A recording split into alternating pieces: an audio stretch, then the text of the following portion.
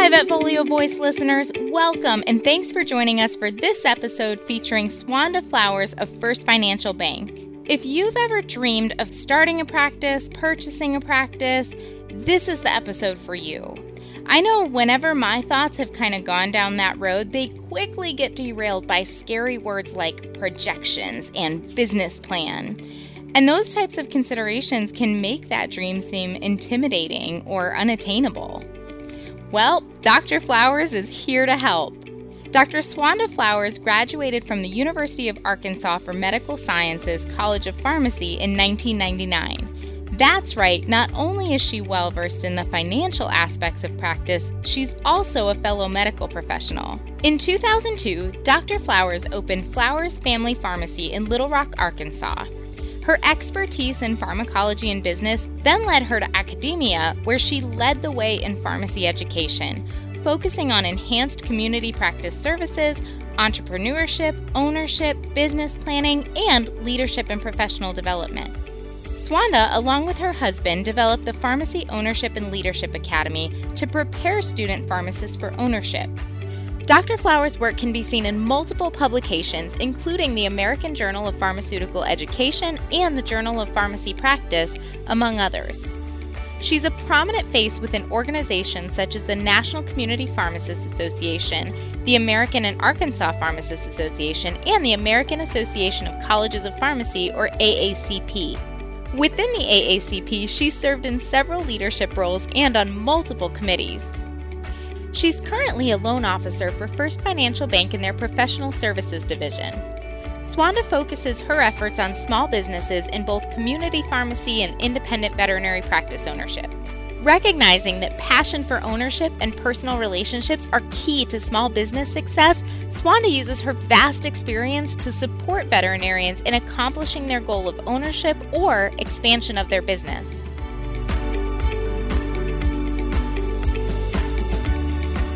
So today I am joined by Schwanda Flowers from First Financial Bank. Schwanda, thank you so much for being here with me today. Thank you for having me. Oh, it is our pleasure. Let's talk a little bit about your background to start out. This was really interesting, kind of as we were getting to know each other before the podcast. You're actually not originally from the world of finance. So can you tell us a little bit about your background and kind of your journey into the world of finance through First Financial Bank? Absolutely.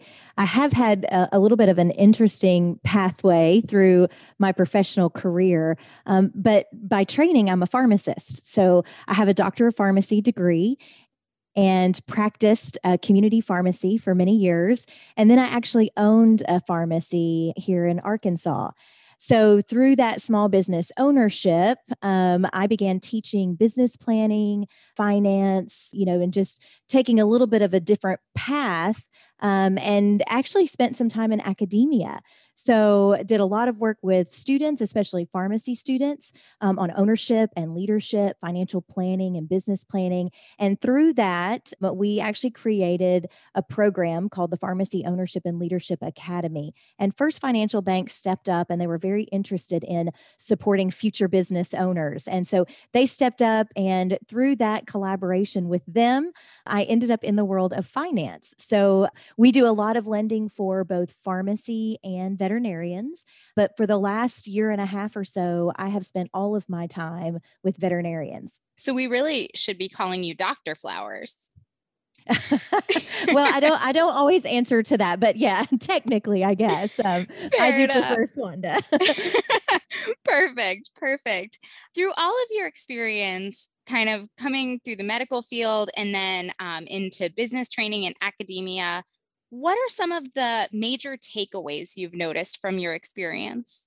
Yeah, I think that one of the things that's really important to highlight is just the fact that there are so many medical professionals, including veterinarians, who feel very ill-equipped to become owners. And, through the years, I have seen this over and over again. And so I think that it's important to recognize that there's so much clinical information that we have to learn and be taught in order to practice and, do well in our profession, that there's just not a lot of time in the curriculum for the colleges and schools to teach business and ownership. And I hate that because I think that it's so critical. But just quite frankly, there's just not time in the curriculum to do that for most of the colleges. And so in order for a student to really get that knowledge, they have to go outside of the classroom, above and beyond, maybe take electives or be parts of different student organizations, that focus on ownership and business. But it can be tough and it can be quite intimidating. So if someone doesn't have that business background, quite often they shy away from opportunities for ownership or to purchase practices. Absolutely. And I'm very much relating to what you're saying as a veterinary professional. And I did go outside of the curriculum and take business electives, but even still, it scratched the surface and it gave me a good foundation. I agree with you, just not enough time to really get everything you want to know in addition to your medical curriculum. So thinking about my own experience, I've spoken to lenders about practice startups, and they use these scary words like business plan and projections. And I'm like, what do I do with these? Can you kind of just walk us through briefly the process when applying for a business loan? Absolutely. Absolutely. So I will tell you also from experience that when I owned my pharmacy, it was a startup, and it is very stressful to think about taking that leap, but it is probably the most rewarding thing I've ever done in my career. And so I think that when we hear those terms like business plans and projections and, putting something like that together when you haven't done it before, it almost seems like that's too much of a daunting task to take on, and it's just probably not meant to be. And really, the reality is quite the opposite. Their business plans can be a wide variety of things, and they look very different from every single person. But what I do with each and every customer when I start talking to them, especially if it is they're a first time, potential owner, or they are thinking about a startup and they don't necessarily have the history of a business or recent financials to look at, I give them examples of business plans. I still spend a lot of my time working with students, both in veterinary and pharmacy, and teaching them how to write a successful business plan. And so I have lots of examples that I share with customers. That's one of the first things that I offer. And then in addition, I offer projections. So at First Financial Bank, we feel like it's really important to understand the industry inside and out. And one of the best ways to do that is to spend some time looking at the benchmarks and looking at the data for well-managed practices. And so there's lots of industry experts, there's lots of associations out there that will publish data so that we can go back and see, let's benchmark, let's use those to do some projections. And we walk the customer through doing those projections every step of the way. I think it's very interesting, though, that when we talk about those of us that are very interested in science and feel like our brains really function in that science world, when we have to move out of that and do things in a world where we're talking about assumptions and projections, I find that lots of times we freeze and we panic because we want it to be black and white. But that's why we have resources to help. We have great partners at First Financial Bank, consultants, and just other individuals that will also help customers, and we make those connections every day. We want to be sure that every customer we work with feels confident, and that they have every resource that they need in order to be successful. So that is very comforting to know that there are people like you out there to kind of hold our hands as we're walking through this, who have been through it on multiple levels, both as a medical professional owning a startup and from the financial aspect, to help us understand and not freeze in the face of those assumptions and, not quite so black and white situations. Yeah, I think that once somebody starts to dig into it and really gets excited about what they want to do and where they want to be and what kind of practice they want to have, there's so much excitement around ownership. And when you have that autonomy to practice the way you really want to practice and take care of animals like you want to take care of them without anybody else telling you how to do that, it is just an incredible feeling. It's so rewarding. I don't have anybody that I've worked with who comes back to me and says, "Oh, I wish that I hadn't, taken that leap into ownership. It's quite the opposite. They say, what took me so long? I wish that I had done this sooner. And that, that's true success right there, when, they know that they've made a good decision, they're successful in their practice, and just their quality of life is really excellent. That's fantastic. I'm so glad that you said that and that is out there. You've seen it firsthand working with people on their startups to say, this is really a positive thing and something, something I'm glad that I've done. Yeah, one of the things that I try to tell customers all the time is, when you think about what you're going to make as an associate veterinarian versus what you're going to make as an owner, just based off of, some industry standards and industry averages, it's usually about 3 times as much. It takes a little bit longer with a startup to get there. I'm certainly not saying it's easy. It is a ton of work, but it is work worth doing. But the rewards are real. I mean, the financial rewards are real. The professional rewards are real. And, I think that most of the time we have customers then who are looking for the next opportunity, or how can we expand, or, if we're leasing a space, now we're ready to buy. And that really has been the case as I've worked with veterinarians over the last few years. Oh, that is wonderful to hear. I'm so glad that, these business plans are successful and people are really reaping the benefits of doing it. When we're putting together our business plans and things like that and getting ready to come to the table and talk finances, what are some of the main pieces of information that we should plan to bring to the table? And you've kind of already touched on there's people available to help with that, but is there anything that we should kind of be prepared with ahead of time to make things a little more streamlined? Absolutely. And I do think that there's some preparation that should happen prior to really thinking about ownership or purchasing a practice and talking with a lender. It's never too soon to start a conversation with me, and I'll help you get ready and figure out what pieces of information we need. But really, on the front end, it's important for that veterinarian to know what their credit score is, to be in a place financially where they might be comfortable not taking a paycheck, for 6 months or so, especially if they're doing a startup.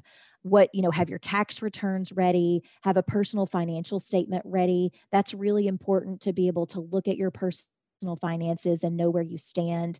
And the other thing would be to eliminate some of that revolving credit. So credit card debt is probably one of the biggest issues that we find when we're talking with associate veterinarians and trying to help them get started.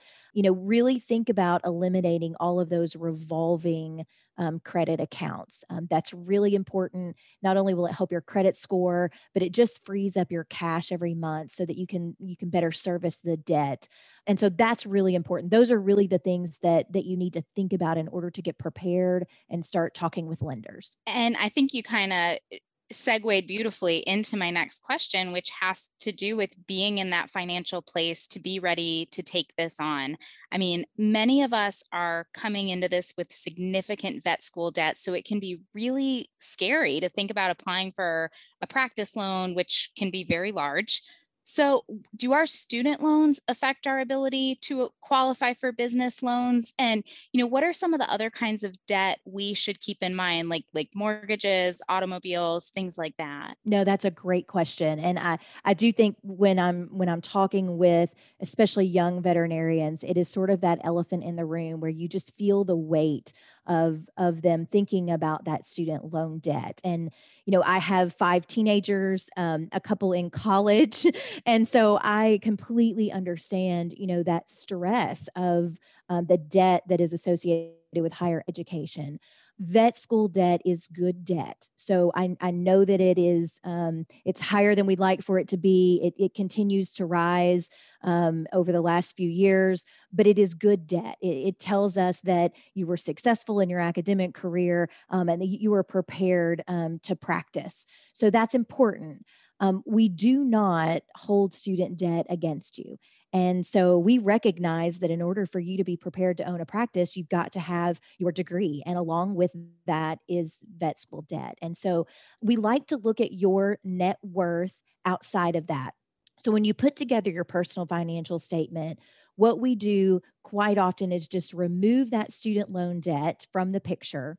And if you have a positive net worth without that, then you're in a great position to acquire a practice or start up a practice, or, just to be more attractive to a lender. And so don't let student loan debt ever keep you from, looking into ownership or just exploring it if you have that interest. One of the things that we always say is, okay, mortgages, real estate, that's good debt, and it is. Quite often we use that for collateral. So if you have a mortgage on a home and you have at least 25% equity in that home, we can use that as positive collateral for the loan. So that also puts you in a better position from a lender's perspective.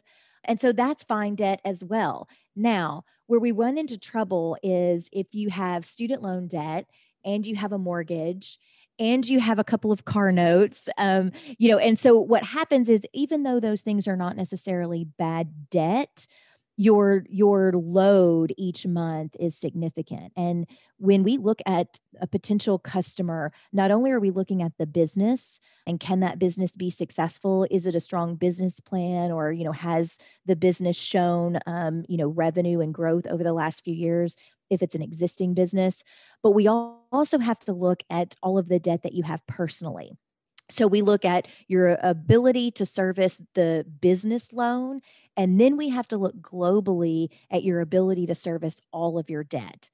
And so the last thing that we want to do is loan money to someone who's in a position where they're not going to be able to make those payments, whether that's to us for the business, or, whether that's to other, service other debts that you already have previously personally.